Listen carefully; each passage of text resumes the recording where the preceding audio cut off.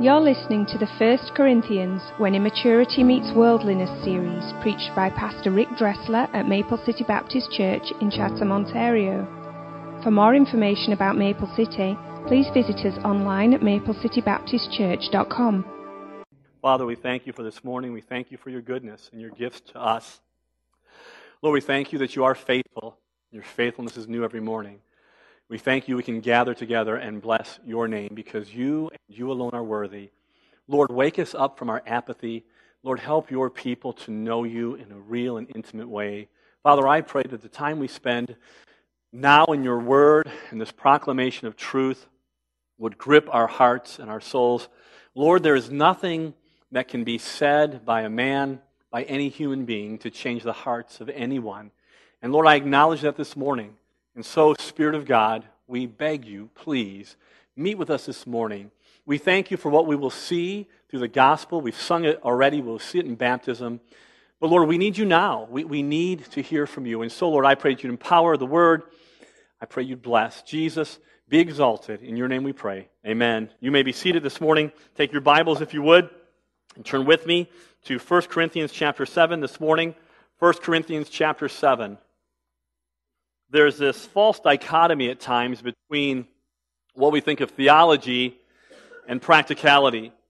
Sometimes we look at the Word of God or we hear a sermon and we say, well, that was so theologically deep, but it means nothing to me. It wasn't practical. But there's a problem with that because true theology is to be worked out practically in our lives. And when you and I, as believers this morning, get a hold of the deep, transcendent Word of God, the truths that we find in Scripture, when we know them, when we understand them, when they ruminate within our hearts and minds, when we bask in their glory, their impact should change our lives. This morning, like every week, when we hear the Word of God, there should be a truth that we see, we reflect upon, we get a hold of, and then we should try to work that truth out in our lives in a practical way. Not just, oh, that was good for Sunday, but for every day. And I'm fearful that in our churches, to escape the error of salvation by works, and just so that you know, that's an error. Too many places talking about how you can be saved or be born again or make it to heaven if you just do good, if you do right. And my friend, that's the furthest thing from the truth. There are some folks that you really believe that if you just do your best, if you're religious enough, if you are good enough in your community and you do good works or you're baptized enough, that somehow, some way, you're going to be okay. And my friend, that's the furthest thing from the truth. You will never find that in Scripture. There is no salvation by us meriting it by our works. It's impossible. Let's just pretend that from this moment forward we could be perfect, which none of us can. We still have to pay for the sins of the past. And all of our righteousnesses, Isaiah tells us, are as filthy rags. The problem is that you will not be the judge of yourself someday. We like to believe that we are, and we will be. But someday all of us will stand before a holy, righteous God, and He will judge us in accordance to His standard, not your standard. And I'm telling you something this morning. We are totally opposed. We hate the idea of salvation by works because it does not exist. It is a false hope this morning. There's nothing we can do to merit God's favor, His mercy, and His grace. The songwriter had it right when he said, Rock of ages, cleft for me, let me hide myself in Thee. Let the water and the blood from Thy wounded side which flowed be for sin the double cure. Save from wrath and make me pure. Could my tears forever flow? Could my zeal no longer know? These for sin could not atone. Thou must save, and Thou alone. In my hand no price I bring. Simply to the cross I cling. And that's the truth this morning. And we are against a salvation by works. But I feel so many times that as we've made our stance there, we have fallen into an opposite mistake, which is salvation without obedience. And somehow we think we can show up in church week after week and hear the truth of Scripture and hear the magnificence of our God. And we give a mental assent to that and say, yes, that's true. But we leave here and it never, ever changes us. I want you to know something this morning. The Bible knows nothing of salvation apart from obedience. And so keep that in mind as we work our way through the book of Corinthians, as we work our way through the Word of God, that theology is practical. It should be worked out. And here in 1 Corinthians 7 now, we see the outworking of practical theology in real time. Real time. It's amazing today. We have cameras everywhere. Everywhere. I just saw a clip on YouTube the other night. A guy took a drone and flew it into a fireworks display. It was really cool to see things exploding right in front of you. I have different ideas about drones, but that was kind of cool. All right? We have cameras everywhere. You've seen military units have a camera on their Kevlar helmets saying, we're going to do this in real time. And this is what Paul is doing for us now in chapter 7. He's going to take theological truth, and now we're going to see it lived out in real time. And so if you recall, chapter 7, the Corinthians are corresponding with Paul. They're talking back and forth. They've got some issues. There's some confusion. They're confused about relationships, about marriage, about intimacy. They're messed up about singleness and celibacy. And something's going on in the city or in the church of Corinth now that is at least what Paul calls great distress. Equivalent to the book of Luke when Jesus talks about the end times. And so either they're confused with all these things and there is a problem in the church, there is famine in the land, remember the grain shortages going on this time, or there's persecution. And so Paul now is going to take all these things into consideration and work his way through some very complicated and personal topics. Look at verse 29 of our text this morning. And I want you to notice first the spiritual truth that Paul gives us before he lays these practical aspects out in our life. Verse 29. But I say unto you, brethren, the time is short. We talked about that last week. We're not sure exactly what he means, but he means either the time is short, you're going to die soon. The time is short, Jesus could come back. The time is short, eternity is long. He may mean all three of those things, but he says the time is short. And then jump down to verse 31. At the very end of that verse, we find this statement, for the fashion of this world is passing away. And so Paul now is about to tell us about the practical aspects of our life, but he wants us to remember, first and foremost, this truth that eternity is looming. Eternity is coming for all of us. And the problem with humanity, not just believers, but those who are lost as well, is we sort of know this in our heads, but we do not believe it and act upon this truth. We put all of our stock in this transient world. And my friend, listen to me this morning. All is passing away.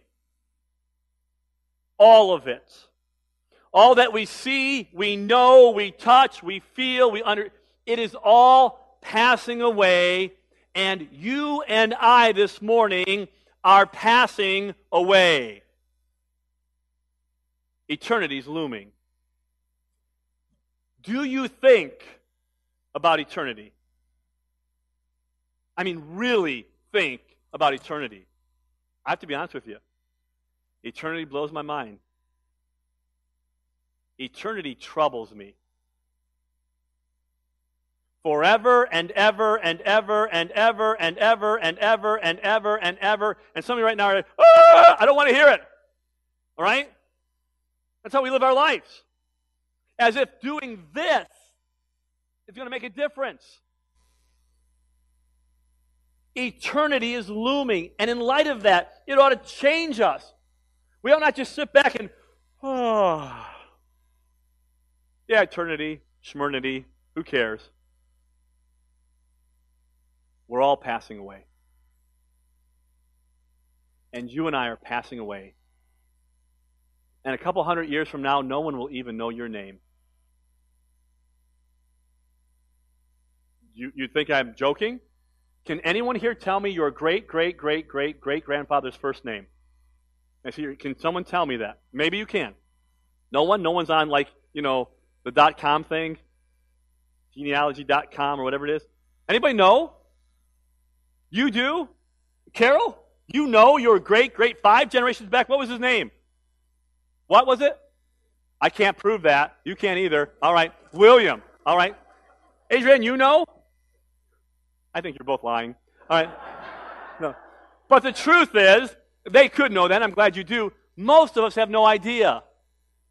Most of us could not tell our great-great-great-grandfather's first name. Now some of you are smug. I know it. Okay. But you get the point. There's coming a day when no one will know it. Eternity, Paul says, is looming. We are passing away. And we look at this world as if it's permanent. And it's not. And we innately know as we watch this world pass away that it's broken.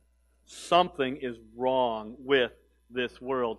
And yet we try to fill that brokenness with stuff, relationships, things that we think are going to last. And the truth is, it's empty. It cannot satisfy. We try to satisfy our brokenness inside with things from the outside. It will not work. And Paul says, I need you to know something. As we work our way through relationships, through marriage, through singleness, through intimacy, through celibacy, this is all passing away. And then he gives great hope because there's another eternal truth he talks about here in this text we talked about 2 weeks ago.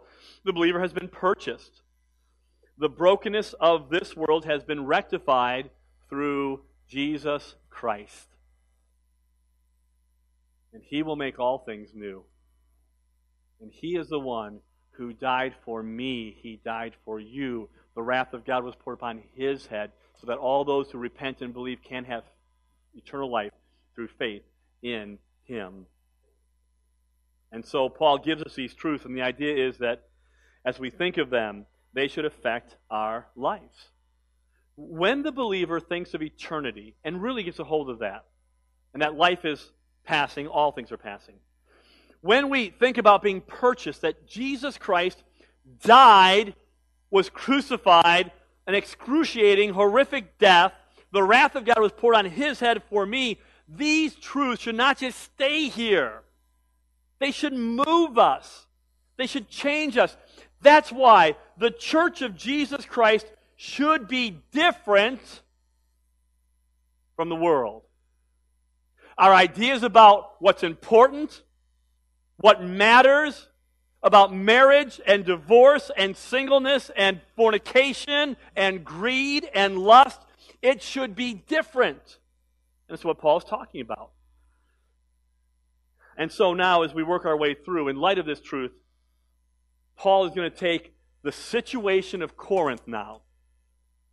And in love for these people, he's going to walk them through now in real time relationships.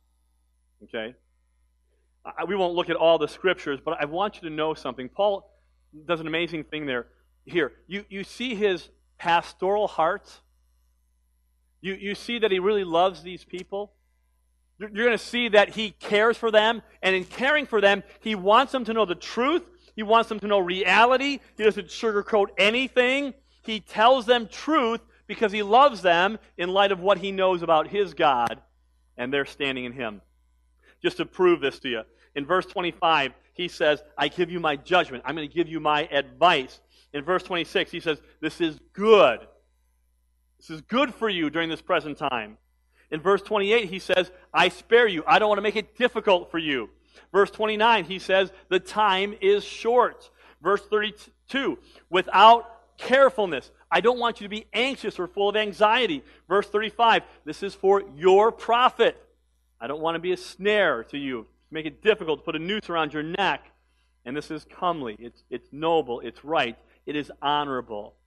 And so Paul is going to take this truth in this situation, and he is going to spiritually guide believers now in these areas of relationship in real time. And I want you to understand something. As we go through this morning, and as we talk this morning, and I say we, I'm doing the talking, but you're hopefully listening. As we go through this morning, I want you to know that Paul's desire for this church is for them to know God, to love God, to please Him, and to have a life that's different.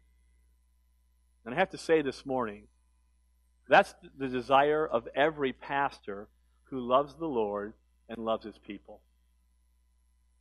And so here we go. We're going to look at Pastor Paul now in this situation, talking to believers. And if you can this morning, and maybe you can't, maybe my imagination is too whacked out, but I just picture Paul maybe, I know he's corresponding with these folks, but I picture the conversations we're about to have taking place around a cup of coffee. If Paul had Tim Hortons, I think he'd be there. I know he'd be there. He'd be addicted. He'd be back there with a beautiful 4x4. Okay? I know. It's sugar and cream with a touch of coffee, but I love it. I have to. It keeps me going. That's why you wonder why I'm doing this all the time. That's why. But it's almost like Paul is sitting down saying, church, let's have a coffee. Let's just talk. Let me be honest with you. Let me tell you the truth. I love you. Let's get down to the nitty-gritty. Let's just deal with this stuff in a way that's right and spiritual and godly. And so this morning, let's just pretend we all have a cup of coffee. You shouldn't have one in the auditorium. If you do, you're in trouble. All right? Amen. Oh, that's good, I guess. Someone's in trouble. Amen. All right. We're good. All right.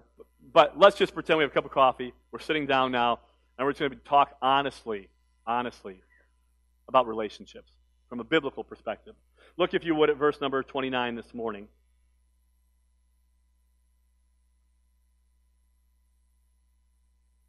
But this I say, brethren, the time is short.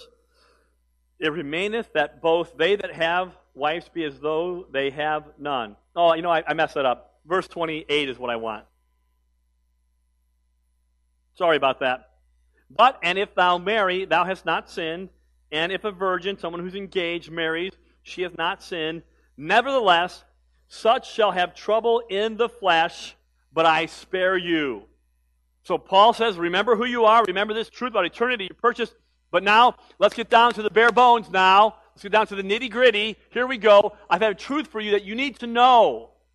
That marriage has problems. Now, there's not a married person in this room who is not under their breath saying, Amen. Amen, brother. Marriage has problems. And listen, remember, this is not the definitive work on marriage. We know that God has given marriage. We know the beauties and the blessings of marriage. We know the gloriousness of the symbol of Christ and His church. But Paul is being this is a fact now. This is a fact, y'all. All right, this is a deal. Here's what he's saying. Marriage can have problems. And he's telling this church, get rid of the rose-colored glasses about marriage, and let's just be honest. Let's be honest. We'll be honest this morning. Remember, we're having a cup of coffee. It's sort of laid back, casual. Let's be honest. Marriage has its problems. It's real life. Think about it. And some of you who experienced this, you know this. Others you will. Maybe you won't, but here's the deal. You are taking two lives, two separate lives, different ideas, different values, different upbringings, different issues that they've got to work out, like if you eat macaroni and cheese with a spoon or a fork. These very troubling issues that we got to figure this out. And you're taking these two lives. One is a life from Beverly Hills, and the other is a life from the Beverly Hillbillies. right? And all of a sudden, you're going to mesh these two lives together. Can I tell you something? That is never a smooth transition. That is a collision. And Paul understands that. It's real life. And the truth is, you can and will have trouble in marriage. Marriage can be raw. I was just thinking the other day that we have now celebrated, we're going on our 14th year of ministry here. July 1st was our, you don't have to clap, but thank you. One person is glad. The rest of you, I know, okay? I know. Thank you, Mary. 14 years. And it's an amazing thing, honestly. There are people in this church that I love like my family. 14 years, they're family to me. And there are others who've come over the last couple of years, and it's like, oh my goodness, we have this bond together. We just sort of just picked up, and it's like, this is family. And we have a relationship. It's called doing church. It's community. Some of you folks have a bad idea about church. It's not showing up on Sunday and doing your time. It's community. It's doing life together. That's church. And in this process, we grow and we have these strong, vibrant relationships. And sometimes people get hurt. There are people in this church that I know I've hurt them. I can see the times and places and things I said that were hurtful to them. I've done that over 14 years. I probably did it last week. And there are people in this church who've hurt me. And that happens. It's relationship. And there are people in this church I love dearly that I think to myself, when they finally leave this planet, I will be devastated. There are believers in this church that I don't want them to die. Now, there are others I'm not so sure about. Just being honest. Remember the cup of coffee? We're just telling it like it is. But can I tell you something? As much as there have been folks who have hurt me or I've hurt them, there is nobody in this church, nobody, who can hurt me like that woman. That's my wife. Nobody. And there's no one that can hurt her like me, right? We are vulnerable. We're open. I mean, we know where to attack. We know the weak points. We know, like, you're just like your... Right? And that's what marriage is like. Our actions and our words can be devastating. You can have trouble in your flesh. Not only that, but marriage is work. It's work. And listen, let's just be honest. I mean, it's like, well, I just want to be happy. Karen, you complete me. You're everything to me. Again, no one will ever complete you because only Jesus Christ can. Okay? And you put in all your stock in this person, this man of your dreams, this Casanova, this, I don't know what you call him, I don't know. This is it. This guy here. He won't do it, girls. This is a woman of my dreams, and she will fulfill every need I have. She will not do it. She won't. She can't. No one can. And the truth is, marriage wasn't designed just to make you happy. There is joy in it. But marriage was designed to make God's people holy. Marriage is like a full-length mirror. When you're by yourself, you can hide a lot of things, like your moodiness, your selfishness, your self-loathing. But when you're married now, there's a full-length mirror that you're looking at night and day. And God has designed it that way so that we can find real change in our lives. That's the purpose.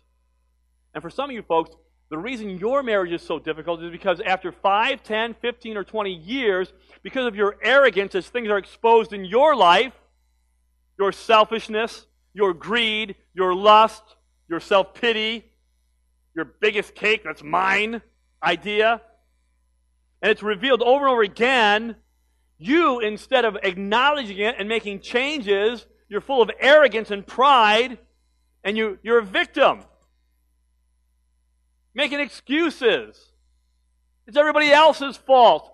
Can I tell you something? This is just, again, let's talk a little bit. That's nauseating. that's sick. It can't be everybody else all the time. It's always their fault. No, you're part of the equation. And so Paul says, listen to me. I want you to know something. Marriage can be work. It can be hard. And it's true. Not only that, look at verses 34 through 35. Verse 34. And here he's going to talk now about marriage and singleness, okay? There is a difference also between a wife and a virgin. The unmarried woman careth for the things of the Lord, that she may be holy both in body and spirit. And just that you know, he's not talking here that if there's a sexual relationship between a husband and wife, that that's not spiritual. The phrase here simply means that this single woman, this single man, can give themselves wholly devoted to God. Okay, nothing about intimacy there. But she that is married, careth for the things of the world, how she may please her husband. And this I speak for your own profit, again this is for you, not that I may cast a snare upon you or a noose around your neck, but for that which is comely or appropriate or proper, and that ye may attend unto the Lord without distraction. So, two things here quickly about marriage. Maybe one is a little more subtle. But not only can marriage have its problems, but marriage is designed to please the other person. He says a wife cares for the needs of her husband, how she can please him, and vice versa. Can I tell you something? When you're married, it is no longer about you. Period. And if you think it is, you are in for a miserable existence in your married life. It's not about you. It becomes about the other person, pleasing them, demands and responsibilities that cannot be neglected. Men, listen to me. When you're married, you're no longer a little boy. Nothing wrong with playing games. We play soccer on Sunday nights, it's great. We play other games that we have, fine. I mean, if you're into Clash of the Clans, all right, or 2048, wonderful, no big deal.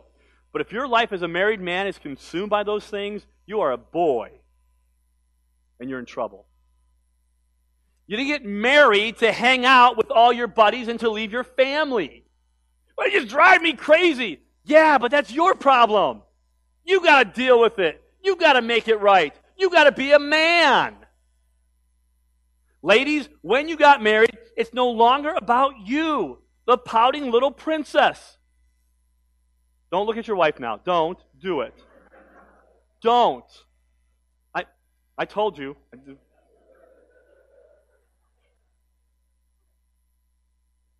You're not this. It's not that they're here to please me. Paul understands that in this unity of becoming one, I look to please the other person. And somebody's saying, well, if I did that, I would be taken advantage of. Yes, you will. Period. You're going to. It's called life. Kim and I had a conversation the other day about humanity. And she said something along this effect. Is it too much to think and believe that human beings will just do right? And I said, yes. That's not even theologically sound. Human beings are stupid. All of us are sinful. All of us. And so, listen, when we get married, I don't even know what I was saying, but that conversation, what was I saying before that? Do you know? Was anyone listening? Okay, never mind. To please the other person. Thank you, Joanne. She has to listen. She's sitting right here. Okay? There's no dying to self. None. We want our way. And Paul says, wait a minute. It's about pleasing the other person. And he said, I got where I'm at. Take advantage of, someone's going to use me. It's not going to be right. But listen to me. When the believer, the man and the woman, understands that their job is to please the other person, and they're consumed with doing that, can I tell you something? It is the closest thing to heaven on earth. It is. And so Paul says, marriage can have problems. Marriage is to please others. And then, watch this. He says, marriage changes our perspective. He says, the married person thinks about how they need to please her husband, not the Lord at first. And he's not saying we don't please the Lord because the fact is, all of family life is worship. It is. But our perspective starts to change, doesn't it? I mean, now we have a spouse. And now our mind should go toward home. When I first came here, over 13 years ago now, I remember the meeting I had with Sam and Bob and one other man. And one of the things I said, listen, I need to continue my education. It's important. I'm not very smart. I need to take care of that. And I need to be preached to. So if I could go to 3 conferences a year to be preached to, it would help me. And they thought it was a great idea. They agreed. And so we go to 3 conferences a year. Never. Probably 2 a year. But I can remember when Dan came here. I don't think Dan's in the auditorium, so I can talk about him now. So I remember when Dan came here, and he looked like he was 15, him and Tara. Right? They're just kids, about 9 years ago. And I remember one of the first times we were going to go to a conference together. We were going to leave on a Monday. And you know Dan has that cheesy smile all the time, like he's high. Right?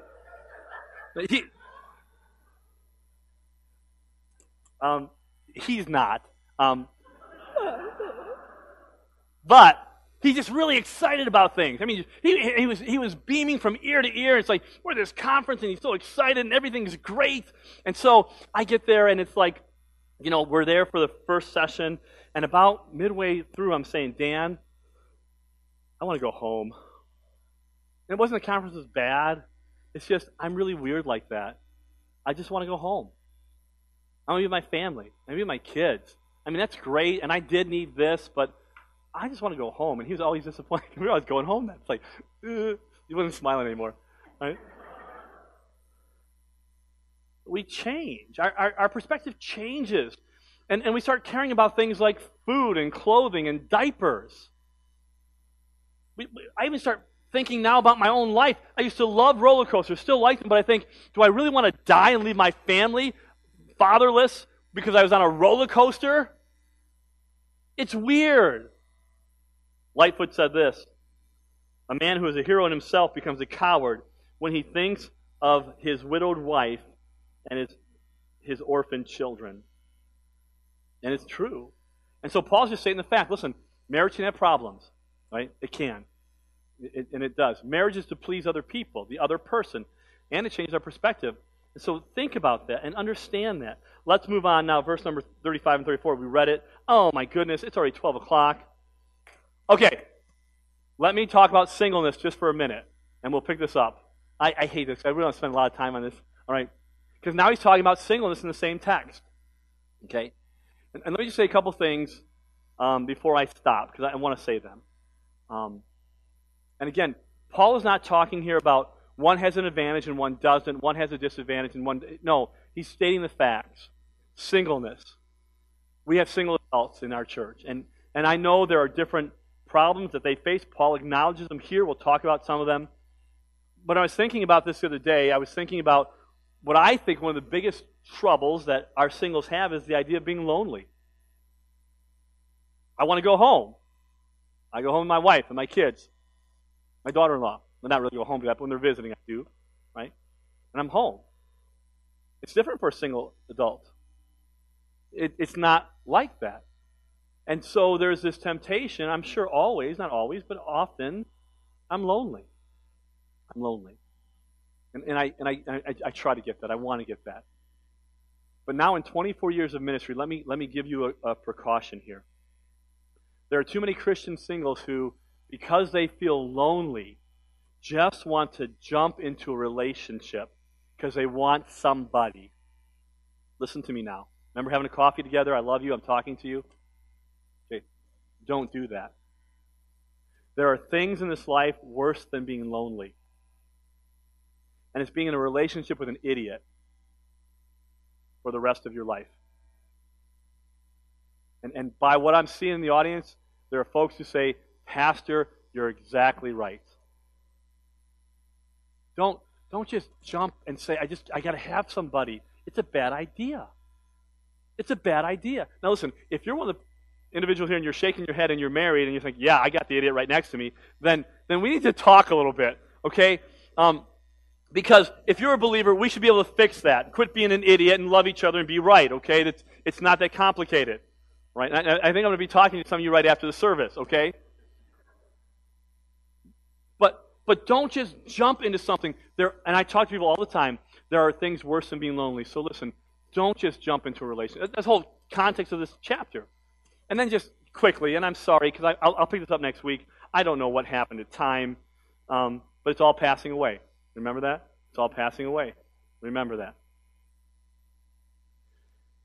When the Bible talks about singleness, the single individual is never a second-class citizen. Never. Never. And that's why we should probably devote most of our time next week to this topic. Two of the greatest Christian heroes of all time, one was the founder of our faith, Jesus Christ, and Paul, were single. They were single. And what Paul is saying here is there's a real advantage about being useful and being committed and just being sold out for the Lord Jesus Christ. I talked about this last week. I just touched on this. The idea of marriage passing away. And in heaven there is no marriage. And that the single person will be wed to Christ. We'll all be wed to Christ. I was talking to a dear sister the other day, and she said, when you talk about that truth about being the bride of Christ, that resonates with me, and I need to hear that and understand that. And it's true. If you're single today, don't lose fact of this truth that Jesus Christ is your husband. He is your partner. He will provide. He will care for. He will take care of. There's an intimacy there like none other. You can't lose sight of those things. It's true. It's true. The bride of Christ. I've talked to men and women who understand that and know that and have experienced that. It's powerful. We must go back to the beauty of who Christ is. Because when all these other relationships are passing away, that one never does. It never does. And then just to throw this out, that's the church as well. Jesus is talking to disciples, and they're saying, what do we get out of this deal? We've given up everything for you. And Jesus in Matthew 19 says, for all those who've given up everything, he says, you're going to have brothers and sisters and fathers and mothers and 100-fold. And that's what community is. As believers, single, married, divorced, remarried, right? We come together and then we are brothers and sisters, fathers and mothers, 100-fold. It's this community. We're going to stop there this morning. We'll get a cup of coffee again next week. Be here, same time, same spot. We'll pick up on singleness. But here's what I want you to know. The truth of Scripture. There's no dichotomy here.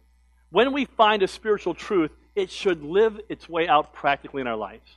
And for all of us, whether we're married or single, it doesn't matter. These truths should change us. This book, my friend, is not archaic. It's not old-fashioned. It's not out of date. Paul, by the inspiration of the Spirit of God, as a good under-shepherd, is giving practical advice. And we as believers would be wise to listen, and not just listen, but to obey it. To obey it. I don't know what your condition is this morning. Maybe you're here as a guest visitor. Maybe you've been here for a while, and the salvation thing and eternity bothers you. Turn to Christ. He's the only answer. He's our only hope. It's the only thing that the church has to offer the world is the hope that Jesus Christ is our Redeemer. And if you don't understand that, we'd love to talk to you about that today. We take our time, show you from the Bible what that means. And believer, for all of us this morning, let's leave this place in light of these two truths. We are purchased. Eternity is coming. Therefore, it should impact all of our relationships. Whether we're married or single or engaged, it should impact all of them. Let's have a word of prayer this morning. As we're getting ready to pray, we're getting ready for our baptism service. So I'll ask Brett just to slip out, and while he's doing that, just to talk to you for a second.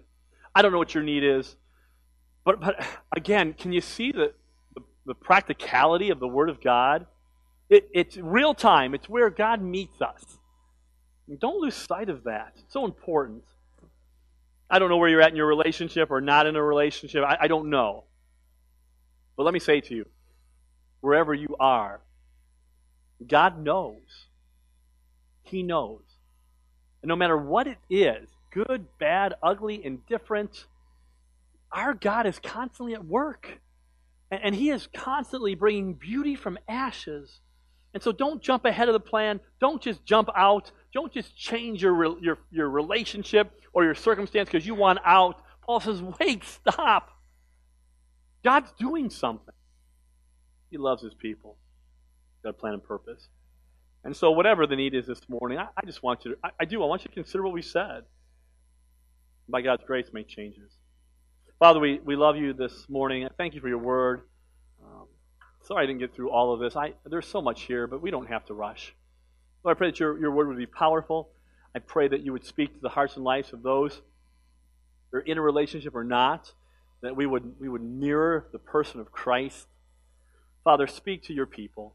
Lord, give us hope, give us confidence, give us a resting in you.